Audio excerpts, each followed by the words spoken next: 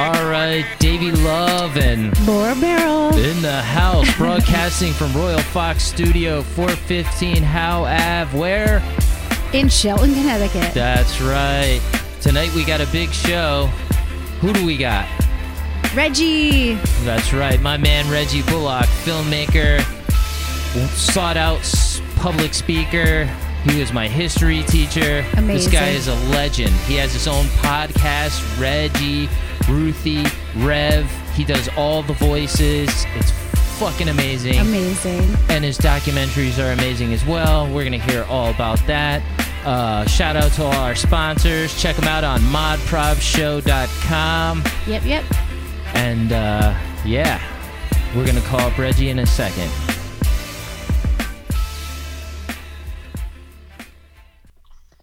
Hello there. Hello. Who is this? Can we speak to Mr. Reggie Bullock, please? Reggie's on the toilet right now, but this is the Rev. Oh. Are you wait, hold on. Are you laughing at the fact that my nephew's on the toilet? Haven't you ever had to use a toilet in the case of emergencies? But listen, he hears me, but listen. Ask me any question you want. I'm going to take over the interview until he get right. Okay, go ahead. First of all, what the hell is your name? You could be the FBI. What is your name? Who are you? My name is Davey Love, and I got my co-host. Look, wait a minute. Hold on, goddammit. Davy Crockett, I've been looking for you. Yeah. Let me tell you something. You think it's fair for you to walk around cutting animal asses off and putting it on your head for a cap? You think that's funny? Do you think it's funny? That's man you are. Walking around cutting it. What if I cut your ass off and wore it on my head for a hat? You think that's funny?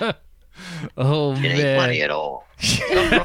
But anyway, let's start the interview, Davy Crockett. What do you want to ask me? Let me introduce you to... Hold on. All right. Wait a minute. Hold on. Yeah, he in there groaning. We got about another minute. Go ahead. Ask me any question you want. Go ahead, David. Let me introduce you to my co-host, Laura Merrill. Hi. Oh, the beautiful Laura Merrill.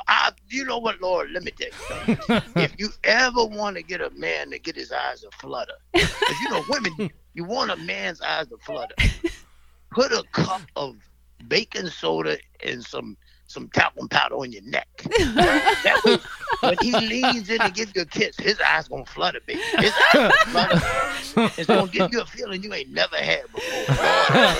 But listen, I gotta get it ready to go because I gotta make what they call that thing. Tick rock. What do they call that? What do they call it? Tick rock video. What do they call it? TikTok. No, see y'all trying to correct me. I don't care. Look, see you young people, you're smart. I don't care if it's TikTok video. Bottom line is, I gotta make one. Reggie, right here. All right. See, I'm sorry, Dave. I'm sorry. I apologize. Reggie, you are the man.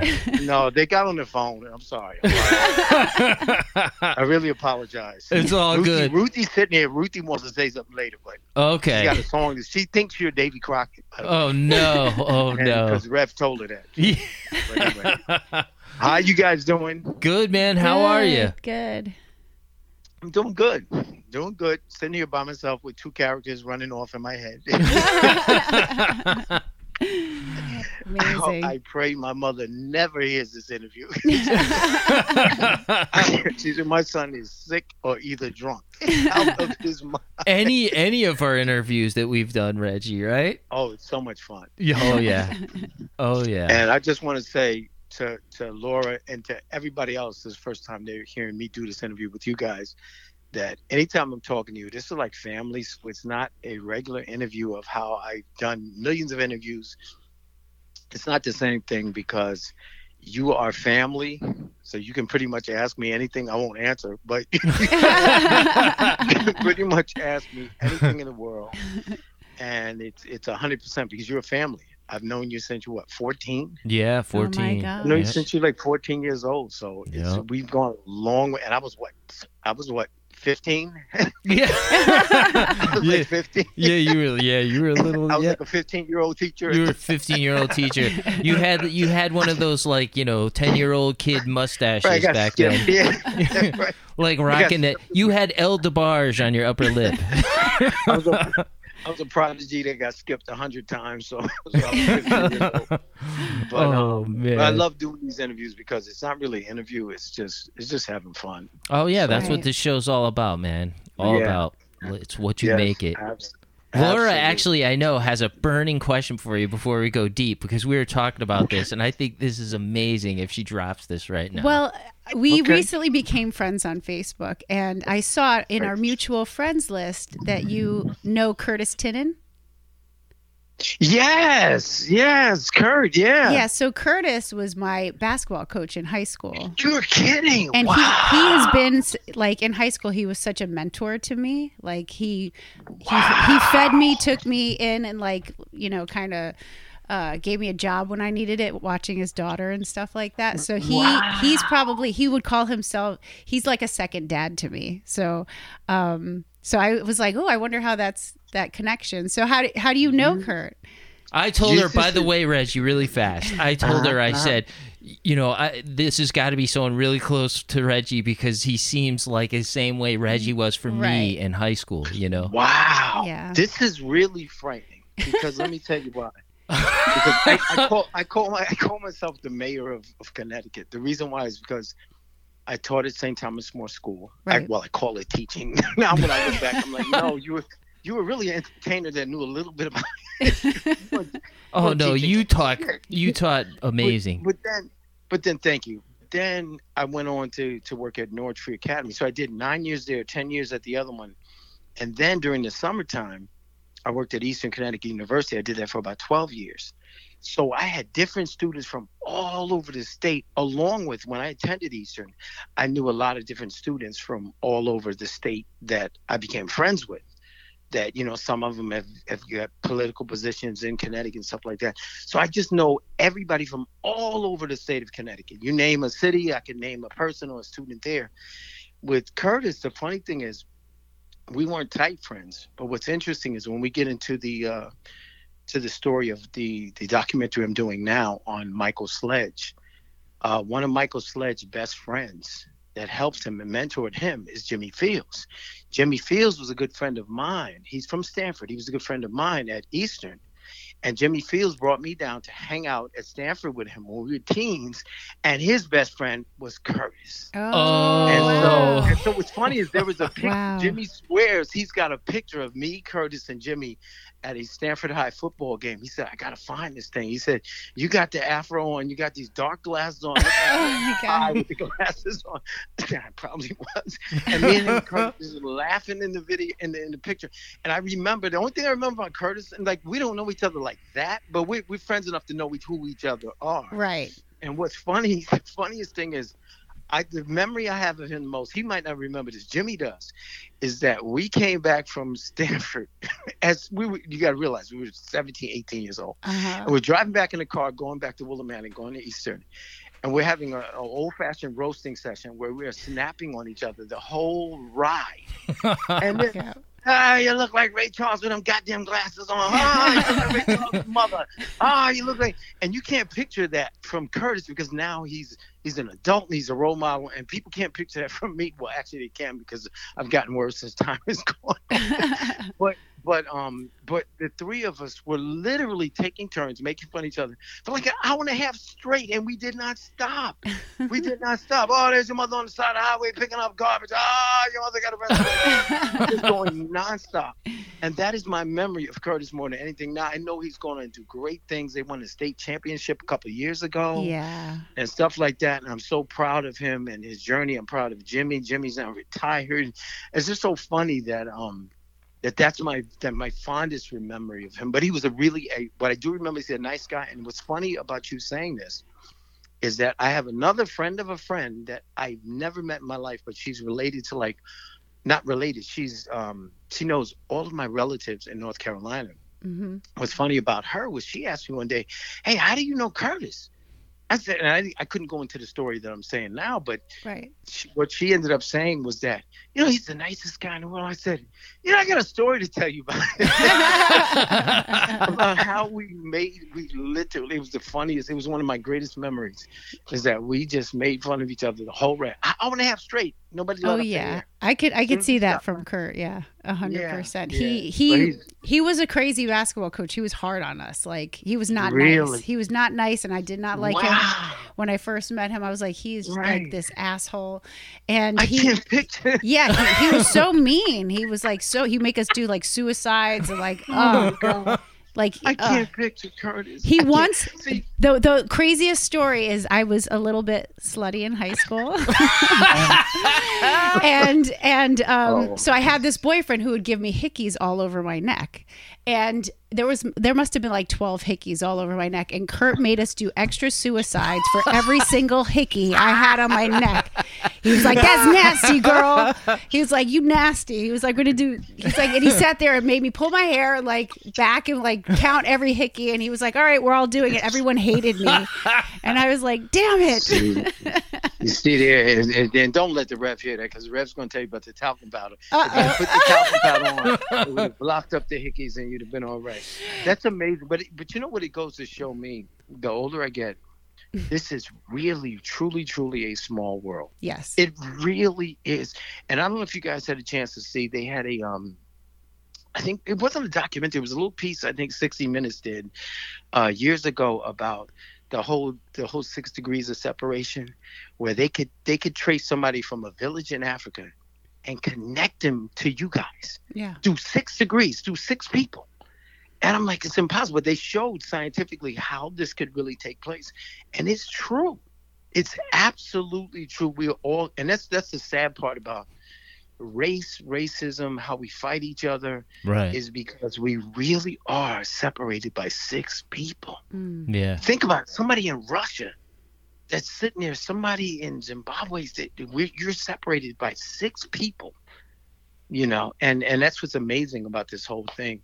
Wow. But the Curtis thing, as soon as you said him, that's the last one, because the last thing I think of is a 17-year-old up in the car with me talking about, yeah, why does your mother? Hey, Reggie, if we're all really truly separated by 6 degrees, then how many people are separated between us and the mad shitter? See, you know what? Don't start. Please don't start. He was mad. Let that man rest. I'll let him Let rest. that man rest.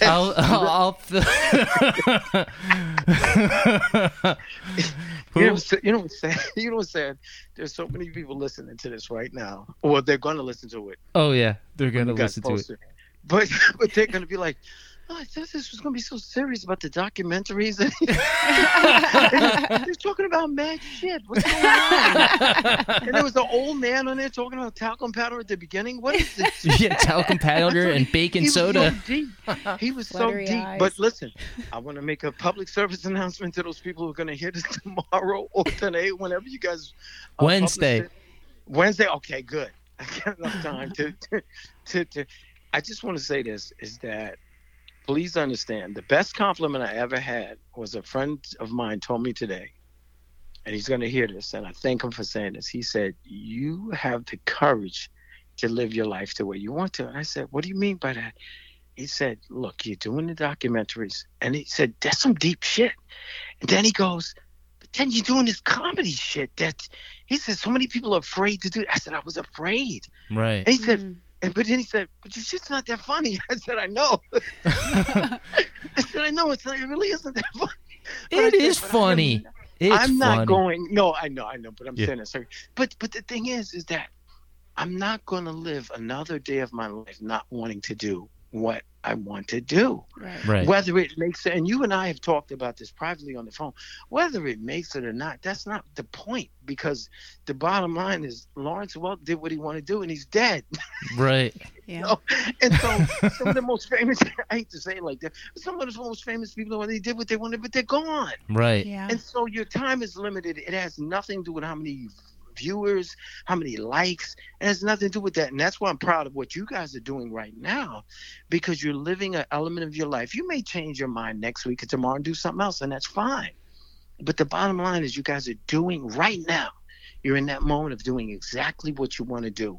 And to me, it's as big as Oprah. It's as big as anything else. Right. Because it's your world, it's your mind, it's your moment. That's So right. anyway. That's right. Yeah. man. That's right. You Yeah. gotta always follow. So follow your so dreams. listen. I'm saying all that. Should say this.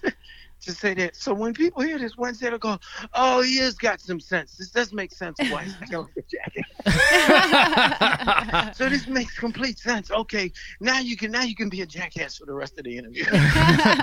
So now you've been working on the Greatness 5, which is amazing. Yes. The first series that you did. Now this is the second series, right? That you're working on now? Yeah, second season right now. The first season was based on, as a former history teacher and a history buff, I was frustrated with the way some of the images of African Americans were portrayed. Right. And so I said, if I could tell another side to the story, not to sway people, but just say, hey, do you know that this was going on?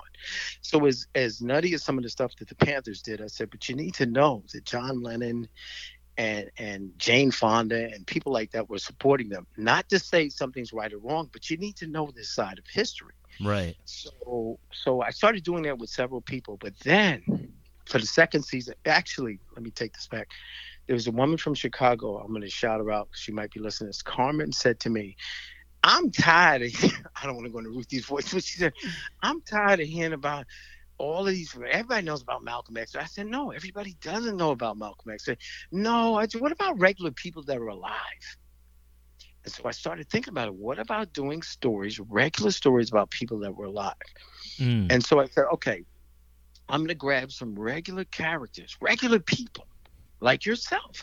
I want to grab regular people that have overcome things and tell their story. But here's the trick with all of this, because some people say, well, that's what's the pizzazz about telling Davy Love's story or about telling Michael Sledge's story?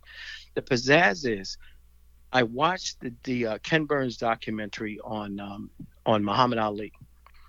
And it was an 8-hour documentary. And before it started, I know everything about Muhammad Ali's background. If Ali were alive, I would beat him in a trivia contest about himself. I really would. I would be, what did I have for shit this morning? You shit green peas and apple juice. You know that? God damn it, how you know that? Because I know everything about you. I would beat his wife, his children, everything in a trivia contest about Muhammad Ali. So I said to myself, and I respect, Ken Burns is the greatest documentarian. He could do a documentary about your shoe, your left shoe, and really go into it. He'd get the announcer's voice. Well, Davy Love's left shoe. Monday night. It didn't move. And you know why it didn't move? Is because in 1894, all left shoes did not move from the position of this position. And then he would go into the history of all left shoes. And then he would say, but what about the right shoe? Do you know 50,000 presidents were stepped with their right shoe first when they walked into a room? And he told a story that was incredible. So I said, okay, let me see if he could do this with Ali. I said, I love Ken Burns, but he can't do it with Ali. Right. And he did. And he starts off with, I know Muhammad Ali's story starts off with his bicycle was stolen. And when he was 12 years old and he's crying and he walks to the police officer and he says, I want to beat up the guy who took my bike. And the police officer says, well, do you know how to fight? And he goes, no, I don't. I don't know how to fight, but we'll come to the boxing thing. And that's where the story starts. But see, Ken Burns took it further. He told the story behind the story behind the story. So what he did was he told the story of Muhammad Ali's father, who I knew was a painter, but he went into it. He used to drink, he used to do this, he used to do that. So then he went into the story of the mother. She wasn't just a homemaker. He went into what she did. Then he went into racism as far as covering Louisville in the 60s. Right. So by the time he got to the bicycle thing, I felt I knew the 12-year-old Muhammad Ali better than I've known my entire life. Wow. I said, oh, wow. So that's what I picked up. And I said, if you could tell that story with any human being that walks this earth, if you can do that, it's a fascinating story. Right. You're right. It's fascinating. Every human being has a story. Yes. I don't care who it is, rich or poor. And somebody said to me, well, you're going to be doing stories on rich people? I said, yeah. I said, because you cannot go from point A to point A is birth to point Z is death. You cannot go from A to Z without suffering. You can't do it. It's impossible. It's impossible. I don't care how wealthy you are. You have suffered at some point. Right. You have suffered. So if you can share that suffering that moment of doubt, that moment of what is death like, if you can share that with people and people can see this library of not only famous people who have done things, but people who are just regular people like you and myself who aren't famous, but have overcome situations, I think it can help people. I agree. Yeah. You know? I agree. Absolutely. Yeah. So tell So I us. want to do the story of both of you guys. But anyway, go ahead. Oh yeah, thank you. We're Chief honored. plug. I really do. Yes. I really do. Laura's got a really good story. Mine, you know very well. Right. Well, that way I get to be on your show every other week. So what are you doing this week? I'm doing the Laura Merrill story. Oh, what are you doing? I'm doing the David Love story. Oh, great. What are you doing? I'm doing Happiness City. I'm doing the Curtis Tennant story. Really? Yeah. I'm doing all these stories. So tell us about the Michael Sledge story. Oof. This is like a gold mine. Because by the way, I Googled him and it came up. It was hard to find anything about him being the mixed martial artist. Really? What came up first was like his charity work and his foundation. Right. That's what came up first when you Google him. So I was like, And that, wow. believe it or not, that's the central focus of the film, is how he's going from this to that to this to that to the. But one of the contentions of the film, or one of his contentions, is that a lot of African American great martial artists, experts, they have not been put in the limelight. Right. And so I started doing my own research, and I found out, wow, this is kind of true. So I started asking him these questions, and I found out. But let me back up here. I've known Michael. Matter of fact, Michael knows Curtis. Oh shit! Stop Michael it. knows Curtis. 6 To be honest, degrees. he probably knows Curtis better than I do. Oh my gosh. He probably knows Curtis because their one friend, Jimmy Fields, he probably knows Curtis better than I do. Oh my gosh. I guarantee you he knows. But anyway, Michael, I met him at Eastern. He was from Harlem. I was from the Bronx. And so everybody used to call him City back in the day. I refused to call him City because I'm from the Bronx. I'm from New York City. Why you guys call him City? I'm not gonna, you know, that's Right. like somebody from. Where were you from, Dave? I was originally What from town? Atlanta, but Fairfield. You're from Atlanta? Yeah. You're from Fairfield. That's Yeah. like kids from Fairfield. Everybody from one place calling you, hey, Fairfield, what's up, Fairfield? Yeah. They don't call- Right. It wouldn't make sense. So I refused to call him City. Yeah. But Mike was a 7th degree black belt at that time, but we didn't know it because the way he carried himself was so different from. He acted like a regular. I almost want to say this, Mike. Please forgive me. I don't want you karate chopping me in the neck. But Mike carried himself like a regular New Yorker. You know, I'm going to tell you what's on my mind, but that did not coincide with my view of what karate was. Karate was something you learn as a self-defense. And it was something that when you learn this, you have this inner peace because you know you could beat up anybody, so you don't. But no, Mike walked around not aggressive, but like if he didn't like something, he was gonna say it. So it never. I was like, does he really know karate? Does he really know this? And then so I started looking at magazines, and he was there. Oh And shit! then so I started asking people. Behind his back. I said, "Yeah, what's up? Does Mike really know this stuff?" And they're like, "Oh no, City knows this. City's this, City's that." And then I did more research. And then finally we reconnected through the Sledge Foundation, which is an amazing foundation. But I reconnected with him.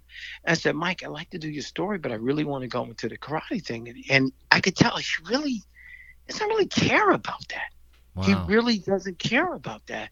But what he does care about, that he was passionate about, was he said the history of all of my teachers and the masters of martial arts, it has really been hidden.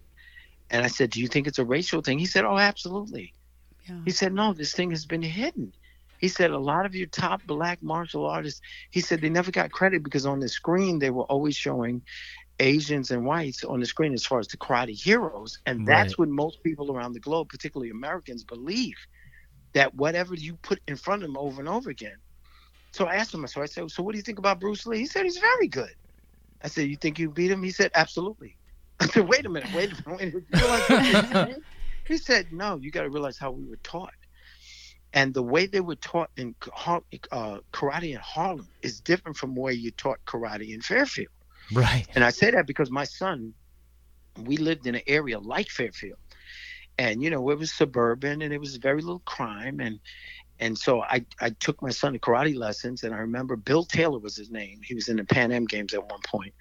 And Bill Taylor told these kids at the end of every session, he would say to all the kids, okay, what do we do? Because he had a southern accent. He's from Tennessee. So what do we do, kids? They said, we do not use karate to aggressively hurt anyone. Okay, and if a dog is chasing you, what do you do? They said, we jump on a car and we don't kick the dog. And if there are 10 kids chasing you, what do you do? You run, you run, you run. Okay, but if you're cornered against the wall and you have nowhere to go, what do? We fight. He did this every single lesson. Wow. And to me, that made sense. Yeah. Right. I was talking to Mike. Mike said, oh, no, we're not taught that in Harlem. I said, what do you mean? We're taught to never take a step backwards. Mm. Oh. And so I said, wow, it's still in my mind. It doesn't register. It's not making sense. I'm like, what kind of karate, y'all? This is like the karate movies where they always have aggressive guys. You don't know how to fight. We're coming in to kick everybody's ass. Where's your master at? We're going to kick his ass. I'm like, it sounds like that to me. You stole my piece of chicken. Right. You stole some shit from me. I'm going to kick his ass. So what I did was I did some research, and I found one of his earlier teachers. There's a YouTube video. I'm not going to name it because I don't want anybody to steal my thunder from what I'm going to put in the film. I found a YouTube video of this old black karate master in Harlem. And he's looking at these kids and he's aggressively yelling at them. And at first I said, oh, this guy's crazy. But then what I heard come out of his mouth made 100% sense. He said like this. He said, look, I'm teaching you survival. We're not learning self-defense. We're learning survival. Because when you leave this studio, you could be jumped, raped, beaten, shot. Right. You need to know how to fight. None of this I'm going to learn how to block and learn to... No, you need to learn how to use this. Right. So they have them training at an early age how to fight. Wow. So one of the things that Mike taught me in our phone conversation over the last 2 months, he said, hey, look, he said, you know, Steven Seagal, they could do all this stuff on TV. And he said, but can you do that on 3rd Avenue? Can you fight 4 guys that's coming at you on 3rd Avenue? Right. He said, 'cause that's what we were taught. Right. We were taught to fight. We weren't taught it looks cute and you could block a couple of punches and, ooh, look at this move. And he said there's a lot of black belts around the country that have learned that. He's a 9th degree black belt. 9th degree. There's no such thing as that. You know? That's insane. Like, you know how people say, I give 110%. There's no such thing as 110%. It stops at 100. Right. Right. Well, Mike is 110%. Yeah. He really is. He's that good. Wow. But But what you're talking about is almost like the whole Van Damme thing. Everyone thought he was badass till he went in that bar in the city, and then Chuck Zito knocked him out. Right. Like there was just one punch, just knocked his ass out when he tried to show off. You know. Exactly. So I mean, you get things like that happen. But his main goal, the main goal of his life is, if you study, and I think I sent you that piece earlier, he was a premature baby in the 50s. Mm-hmm. Premature babies in the 50s don't survive. No. They don't survive. So he survived that. And how a premature baby out of the 50s, if they do survive, there's something wrong with them. Yeah. If he survived that, and then goes on to become one of the fastest guys in the world at karate. You know, one of the other interesting stories, I don't know how I'm going to tell this because we don't have the footage, but he said, Reggie, I'm 17 years old, and they picked me to go to the Pan Am Games to fight in Venezuela. And he says, and when I'm there, he said, it's a stadium filled with people, and the president of the country shuts the country down. He said, I'm 17 years old from Harlem. I've never been out of Harlem. I'm in this other country where they shut down. Everyone's, and the whole place is going crazy. Wow. And then I just asked him, and that's enough. That's a story in itself. So I just casually asked him the other day. I said, so Mike, with that story, so what happened? He said, oh, I won. I won. But see, he doesn't care about that. Right. He doesn't care. So I asked him, I said, hey, you got any pictures of your like awards? Or he said, yeah, I'll send you a picture, but you're not gonna believe it. I said, what do you mean? He sent a picture. I said, what is this? It's a picture. It's so much gold and trophies on a wall. I'm like, it's confusing. I said, what is this? He said, those are half of my trophies.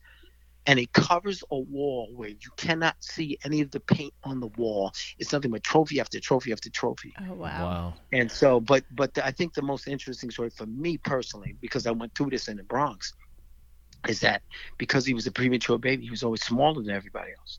And they picked on him and they beat him every day when he was a child going from his apartment building to school. And I asked him, and one thing about Mike, he is not a liar. He's too truthful. And I asked him, I said, Mike, so what was it like? He said, Reggie, they beat my ass. He said, I had blood on my shirt. I was 6 and 7 years old. Blood. Wow. Wow. He said, this wasn't normal. You know, when you talk about bullying in suburban areas and areas in other areas, you're talking about somebody, give me your cake. Give me a little piece of your cake. All right. No. We're talking about, I don't have cake for you to take. I know. I'm just going to beat this shit out of you just because I want to do this every day. Ugh. Every day. He said it was like terrorism. Yeah. He said every day I went through that. He said, and then are you going to the house? You can't tell your mother. You can't tell your father. Because if you tell them, they may snap and go in. And then you're known as a snitch. You can't tell anybody at school. So you're 6, 7, 8, 9 years old, getting your ass beat every single day. Until his mother told him, fight back, go back, get your hat, get your bike, whatever they took from, go get it. So he goes, gets it. He's not afraid to fight.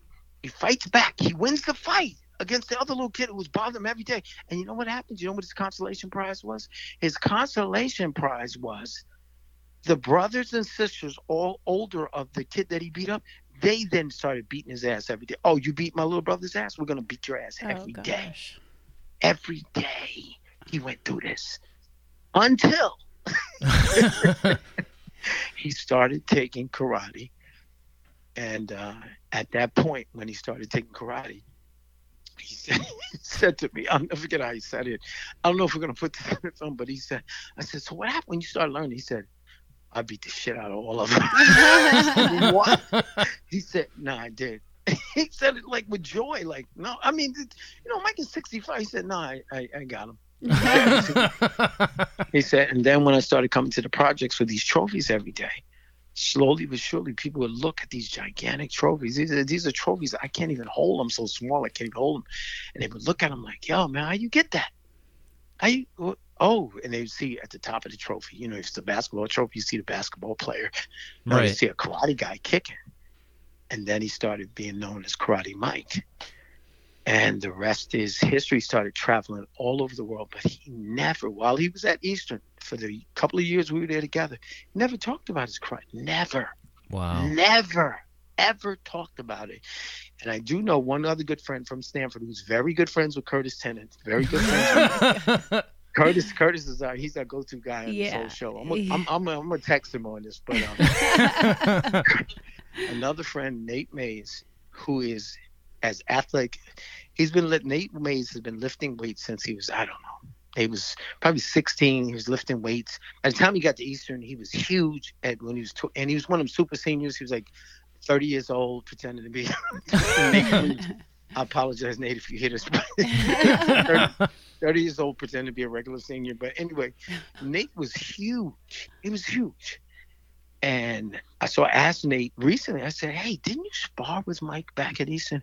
He said, he's the fastest thing I've ever seen in my life. I said, what do you mean? Wow. He said, he slapped me like 4 times before I could get my hands in position. And Nate not professionally, but was an amateur boxer. Wow. And so he said, I'd never seen anything that fast. And Mike wasn't a big guy. Mike was a little small guy, but his hands were so fast. Wow. So that's the story we're going to tell. The angle is the bullying, but the biggest thing is, probably out of all of this, which is what you found on the internet, the biggest factor we're going to touch upon is his love for kids that don't have any hope, any chance, any shot in life. Him and his wife, that is what they're doing. They're retired. They live well.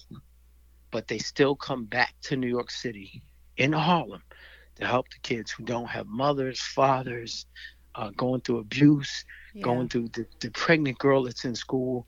They really, and he should be retired, relaxing. No, he feels that's his duty because he never forgot the little boy that got beat up.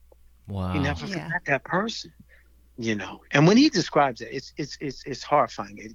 I don't want to talk about it too much because it'll start making me cry, because I said, Mike, what made you want to take karate? And the way he described, he said, they were kicking my ass every day. I said, what do you mean? It happened to all of us. He said, they're bloodied. He said, you don't know what it is to be 6 years old and come home with blood on your shirt. And your mother said, hey, what is that on your shirt? And you're trying to lie to your mother, because if you tell her, she's going to snap. She's going to snap, go curse kids out, whatever's going to happen. But that's not going to protect him, because he still has to walk to school every day. There's no protection. Right. And what's interesting, what hit me as a kid is, because I grew up in that environment, same thing happened to me. Same thing happened. And I started talking to other, I haven't talked to anybody white yet on this, and I'm sure the same thing happened to them, but the same thing happened to me. The same thing happened to many of my other male black friends that lived in those environments. I started asking them. I said, hey, did that happen? And they went into a place of darkness that they said, no, there's nobody you could tell. He said it's like getting raped every day, but you can't tell anybody. Right. Wow. If you tell the teachers are gonna say, don't do that anymore, and then there's a snitch, and everybody's gonna beat you. Everybody's gonna beat your ass in school. You can't tell your mother and father, because they're gonna snap, and there's a snitch. So you just got to take that ass whooping every day, every single day for years, until you either learn karate or you pick up a gun, or you do like I did. I had and I'm telling you, Mike has been therapy for me, because I know I have this other side to me. I've got this other side to me, even now after brain surgery. Can you imagine? In 60s after brain surgery, I still got in my mind, no, don't F with me. Right. I still have that in my. I'm like, why? Right. You should be retired, relaxed. You should be relaxing on an island with margaritas. And if somebody messes with you, go, oh, okay, young fella, go ahead. Let me just move on. No, in my mind, like, who do you think? I still got the Robert De Niro thing. Who do you think you're talking to? Right. And right. if you get pushed and pushed and pushed for so long, you develop this mentality, becomes hardcore, and it never goes away. And Mike, just talking to him, I said, hey, and he says that's what he's trying to get to the young kids, is that no, you can cry. I remember listen to this one. I mean, the first time I got jumped, 3 guys jumped me. I was about 14 years old. I'm walking to school. I refused to wear my glasses because they were nerdy looking glasses. My mother said, wear your glasses, boy. I'm like, no, Mom, I'm not wearing nerdy. And she's like, if I don't see you, I paid $100 for those glasses. I don't see you with those glasses on, I'm going to whoop your ass. So I'm like, okay, let me wear the glasses. As soon as I left my house and walking to school, I would take the glasses off as soon as I got around the corner. So I take the glasses off. And these 3 guys across the street, and they were in front of a church that I was familiar with. And this church was, it was what we call a day camp back in the day. Your parents would send you from like 9 in the morning until 4 in the afternoon. They pick you up. Yeah, day camp. So anyway, but we never went anywhere. It was day camp. But anyway, so these 3 guys, and I knew not to do this. I was old enough not to do this, but because it was still in front of the church, I just let my guard down. They said, hey, yo, come here, man. Come here. And when I got halfway across the street, I had a backpack on my back. And I said, oh, shit, I don't know these guys. And I know what that means. If you don't know somebody and they're calling you over, you're going to get your ass kicked. You're about to get jumped. Right. So I said, well, maybe I can talk my way out of this. And I walked up close enough. And one of them showed me this ring. He says, you know what this ring means? I knew what the ring meant, but I didn't want to offend him. I said, I don't really know. Next thing I know, you got to realize I'm 14 years old, 5'10", maybe 120, 30 pounds. Right. And these guys were like 19, 18, big, fully developed guys. This guy punched me in my face out of nowhere. I didn't even know it was coming. Oh, shit. Now, just to show you the mindset of how I was and how I was raised, my head snapped back like a Pez candy dispenser and went and popped back into position. I refused to fall because I knew that showed weakness. I refused to cry because I know that showed weakness. And I refused to beg, hey, what are you doing? I refused to do any of those 3 things because I saw other people do it. And then everybody would make fun of that person. Look at him. He got his ass beaten. He was crying. Look at him. He was begging for them to stop. So I knew not to do those 3 things. I think that infuriated me even more because my head snapped back. Here's this 14-year-old little skinny kid. The head snaps back, and I looked at him and said, "Hey, brother, what are you doing?" I think that infuriated him because like I hit this kid. He didn't even know it was coming. His head snapped back, and he calmly looked at me. The only reason I looked at him like that was because I was scared if I did it any other way, I was going to get my ass beat worse. Right. Yeah. But I think that infuriated him. So then he did it again. He said, "What?" He said, "I'm not your brother." He punched me in the face again. My head was snapped back. And then he did it a third time. And then I heard his boys saying, "Yo, man, come on, man. You can't knock this little kid out." And I'm just standing there taking. I wouldn't run. I couldn't run at that point. I was dizzy. But I was still sitting there trying to be tough about it. Right. And so thank God, I don't know who this is. They're probably dead, but it was a truck that came up at the light. And the truck stayed there for a second, didn't go through the light. And one of them said, I'll never forget, it was his nickname. He said, "Hey, yo, Chink, man, watch out, Chink, watch out." So then the three of them started running. They said, "Tell them the organization did them. Tell them the Black Space did it." And I was dizzy. But now here's the true butt to the story. So I go to school. I get there, and this guy, he was like a thug at the school. But he liked me because he thought my last name was Bullock. He thought my name was Bullet because the teacher mispronounced it one day. And I never forget him saying, "Yo, man, come here, man. Your last name is Bullet?" I said, "Yeah." and of course, I went with it. I said, "Yeah." He said, "It's cool shit, man." Bullet. So he had like 20 of his hardcore friends call me, "Yo, that kid right there, his last name is Bullet, Reggie. Bullet." So I let him call me that. I was like, "Yeah, that's cool." So anyway, this kid came. He walked up to me. He saw my face was red. He said, "Yo, Bullet, come here, man." I said, "What's up? What's going on?" He said, "Yo, man, who beat you like that?" And so he said, "Your mother or father?" I said, "Nah, man, nah." And I was really hurt. My mind was, it's the first time I was jumped. And he grabbed me around my throat, held me against the gate of the school and said, "If you don't tell me who did this to you, I'm going to beat your ass." Do you know, this is how twisted the mindset of when you go in inner cities. My mind literally said, "Oh, this guy really cares for me." He got his hands around my throat. Oh, niggas thing telling me, "Yo, man, if you don't tell me." No, he really did care, but that was love. Right. Like, I'm going to choke you out if you don't tell me who did this to me. So to make a long story short, I still didn't tell them because I'm still thinking, if I tell them, they're going to find out. I'm going to end up getting my ass beat by somebody. Right. So then he said, "All right, but you better tell me tomorrow." And so when you grow up in environments like that and you see that on a constant basis, it starts to make you cold and hard. Right. And then slowly but surely, you become. I never went over the top. I never wanted to rob anybody or anything like that.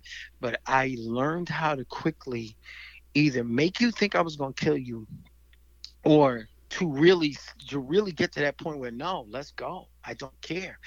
And that helped a lot of times. But when I look back, I said, "You know how many times somebody could have killed you for saying this shit you said?" Even at St. Thomas More, there was a lot of times I mouthed off to kids that were twice my size on, "I will fuck you up. Right. Come on, bring it on now."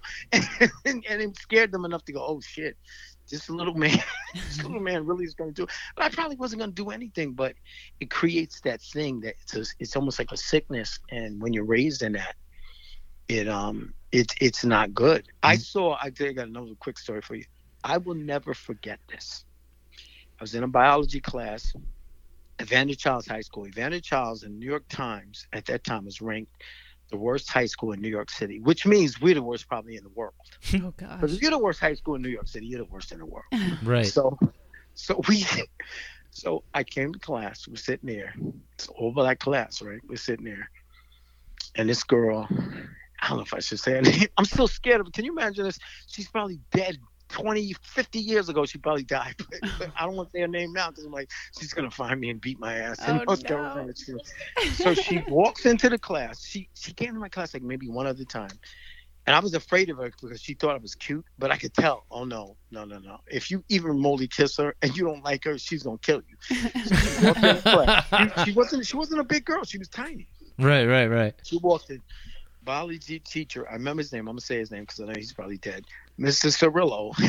he's the teacher. And he says, he's Italian. He says, all these black guys, "All right, guys, come on, sit down. We're going to open up my books today. We're going to really." And she said, nah, hold up. We ain't doing this shit today. I got a fucking headache. Shut the fuck up. I got a headache. Wow. Now listen, this is what a kid, a thin, tiny girl says to the teacher. Nobody in the class says anything. And the teacher, he says, Ori, Missy, or oops, I said her first name. Ori, Missy. He says, Ori, Missy, Ori, I understand. So he's quiet. And this other huge black girl, she's like Queen Latifah. And she wasn't familiar with our class either, because a lot of people, you know, they were in and out, suspended or never. And so she says to this girl, Missy, she says, I mean, who the fuck do you think you are coming in telling them teachers shut up? So Missy looks at her. And I'm like, in my mind, I'm like, oh, Missy gonna get her ass beat. That's a big girl. And Missy says to the biggest, toughest guys in the back, will you tell this bitch who I am? Oh, wow. So the three toughest guys, one of the guys was Thomas, that guy that had his hand around my throat, bullet.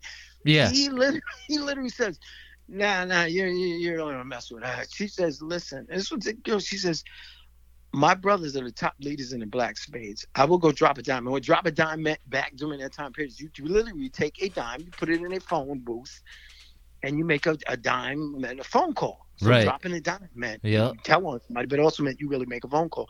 She said, I will drop a dime. And I am telling you, I will have the entire black spade nation up here in 5 minutes, and they will turn this whole school out. So you shut the fuck up.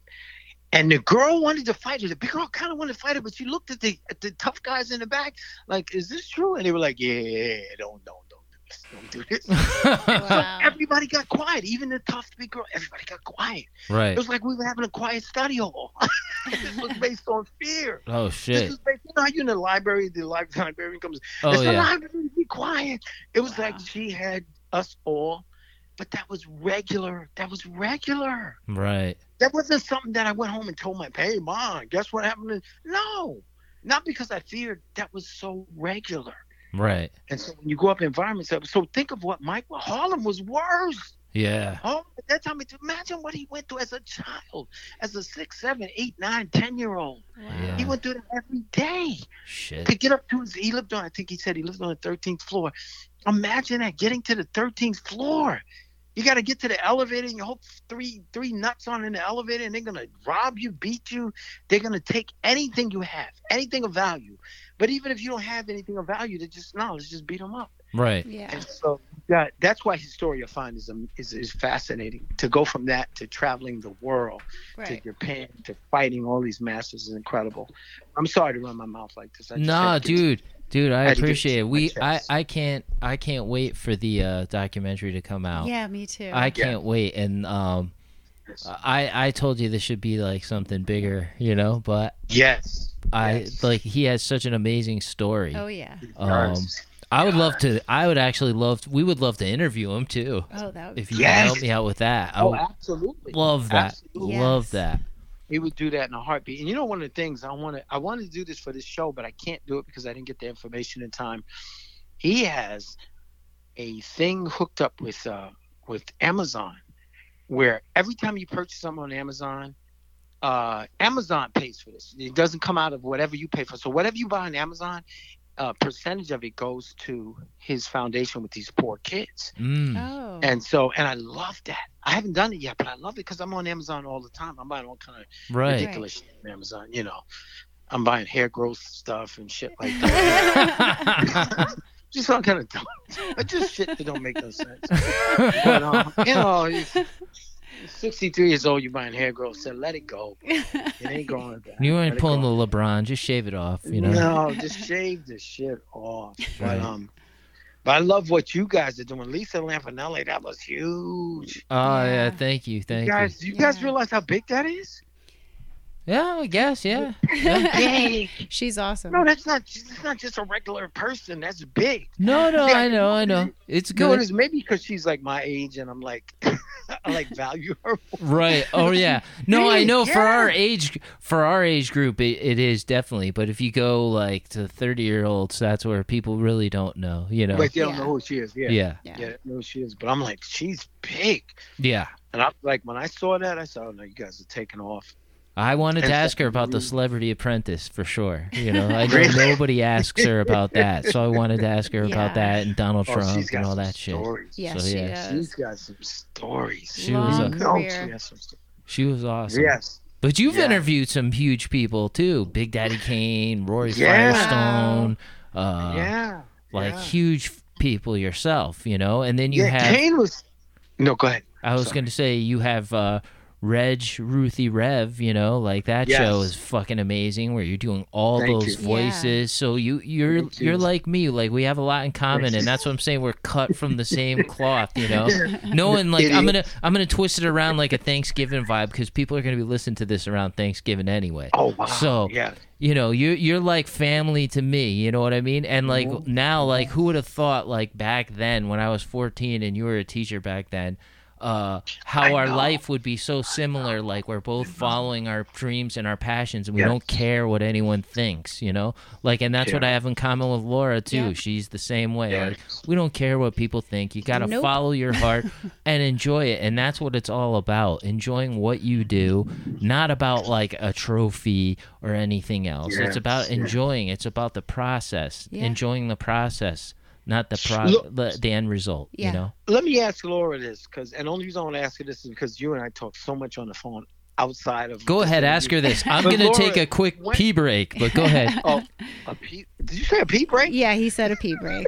Yeah, he does this because he drinks so much Red Bull. It runs right through him.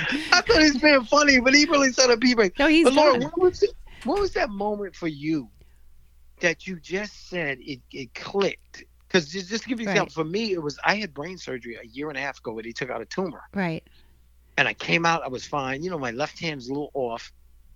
But I came out, I was fine. I do use it to like scare people off.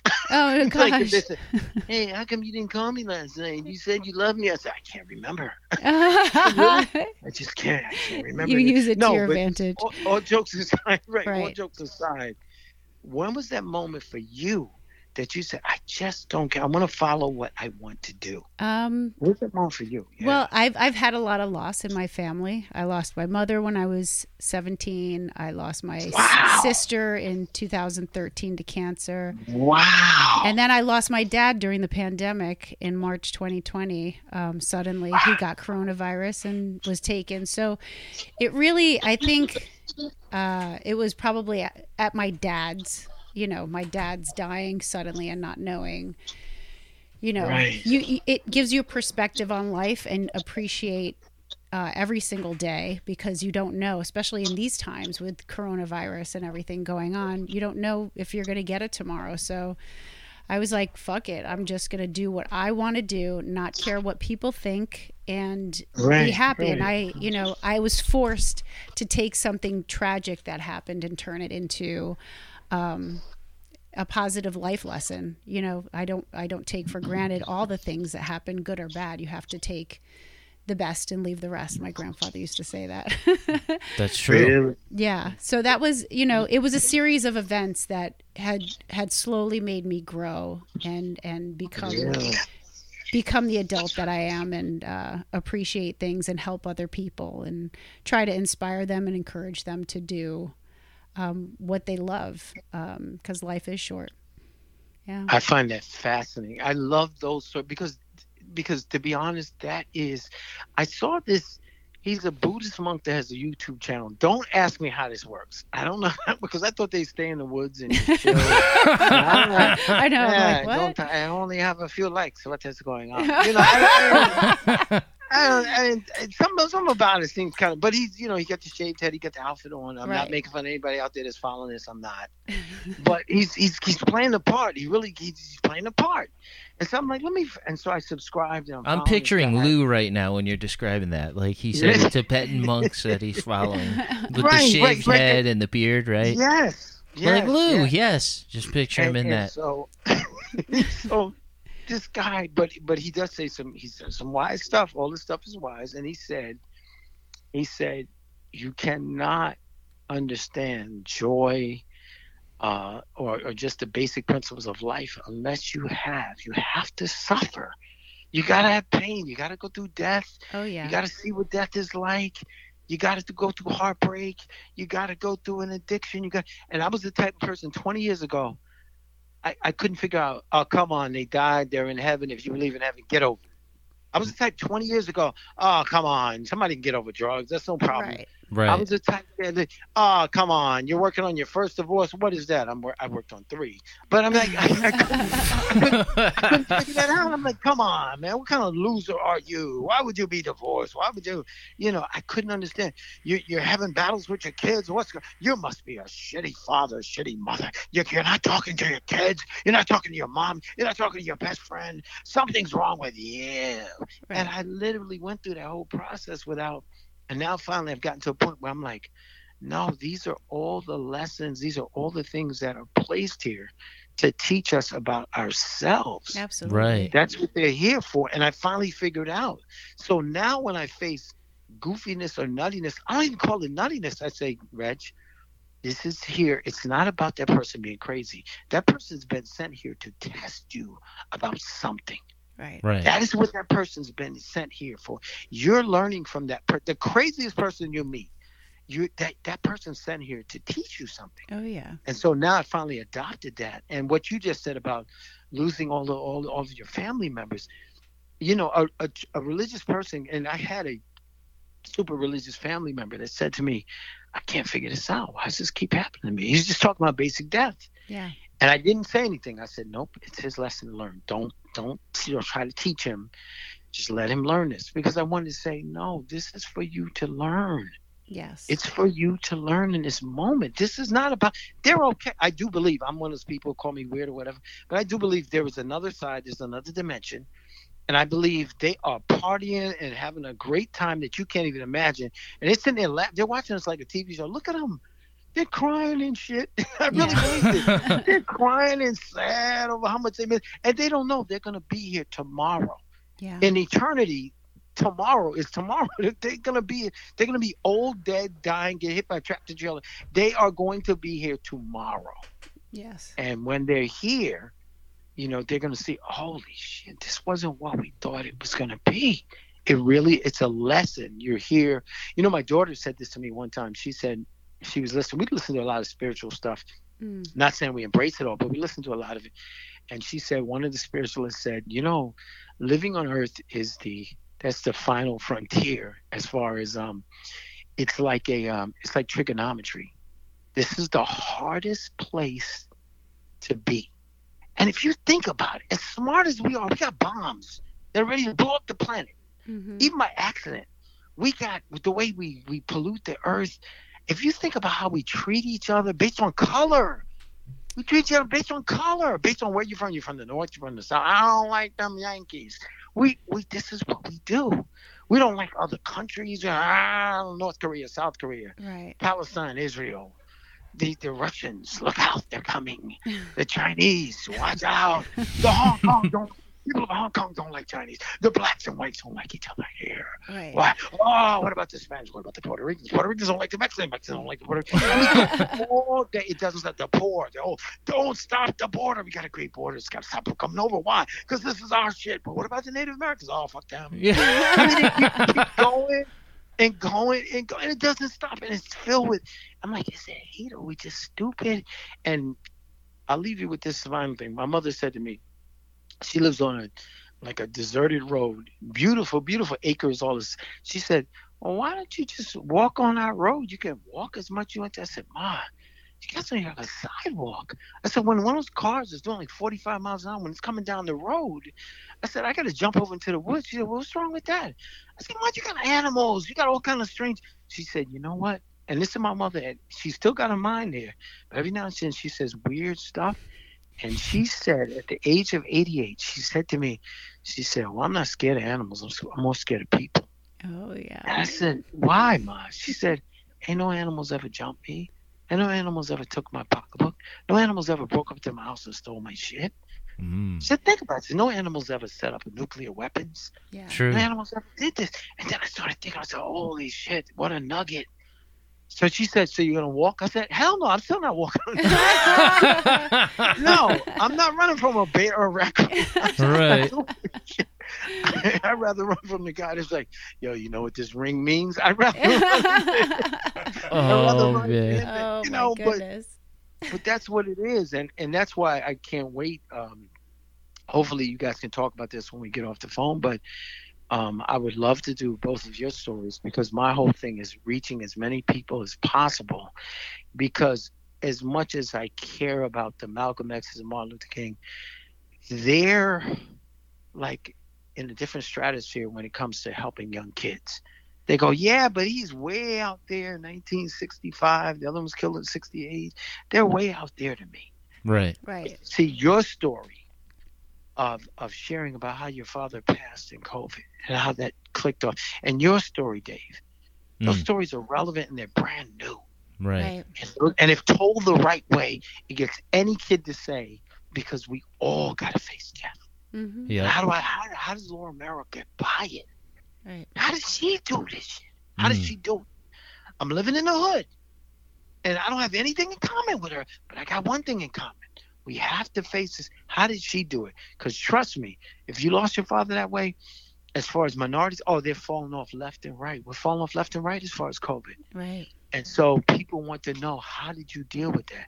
You know, the things you had to overcome, David. People want to know, how did you overcome that? Right. How did you do that? How did you look at your mother and father? And how did you look at your children, your exes? How did you do that? Right. Because my favorite, please, you're going to stop me at a certain point. Say, Reg, stop. We run over the limit because I'm going for 5 hours with this. And then Ruth and Rev will come on. They'll do an hour shtick. But there's a gospel singer, one of my favorite songs. I don't listen to it often because it gets me depressed, but it's so true.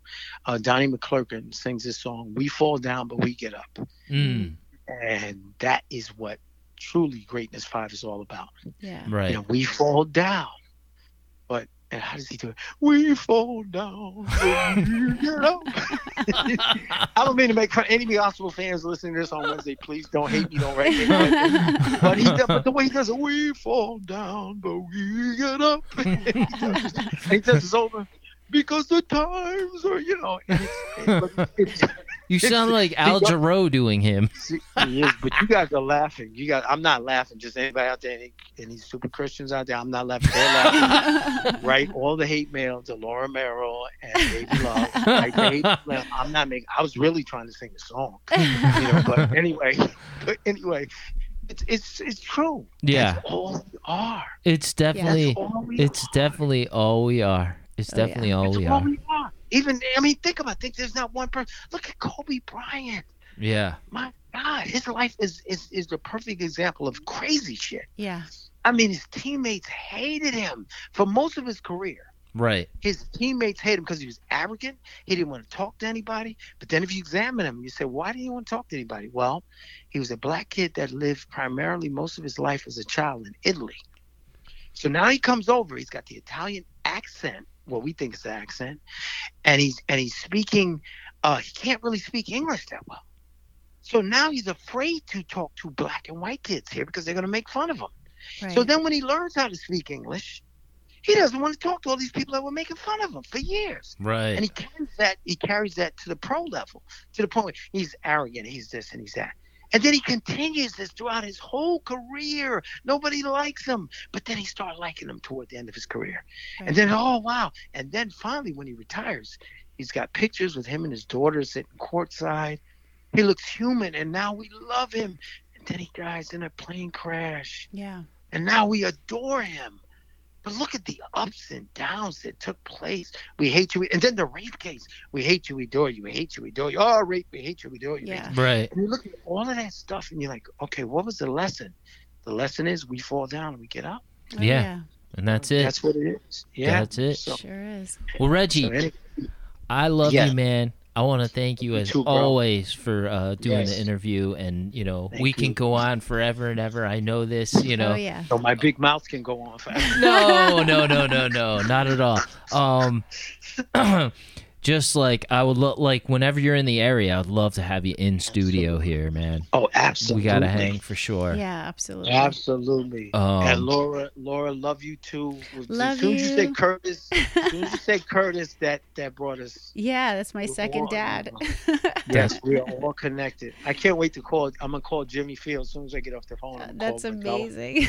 Nice. And Jimmy Fields, like, they're best friends. They are literally best friends. So I'm calling his best friend as soon as we get off the phone. Oh, I can't wait. Small Thank you so world. much. Thank and you once so again, much, I Reggie. think I'll say this last thing, we're all brought together for a reason, for this one moment in time. All three of us. This is our moment right now. Oh, yeah. Whether we ever speak again, this is our moment, the three of us. And I thank you guys for that. I thank you too, man. Thank you so much. Thank you. And we'll talk later. Definitely. Bye, Reggie. Later. Love you all both. And I mean that. I love you all both. Love you too, Love brother. you. Okay, take care. All right. All right, bye-bye. Bye. That was an awesome show. Reggie Bullock is Yes, the man. he is. Yes. Everyone have a happy Thanksgiving.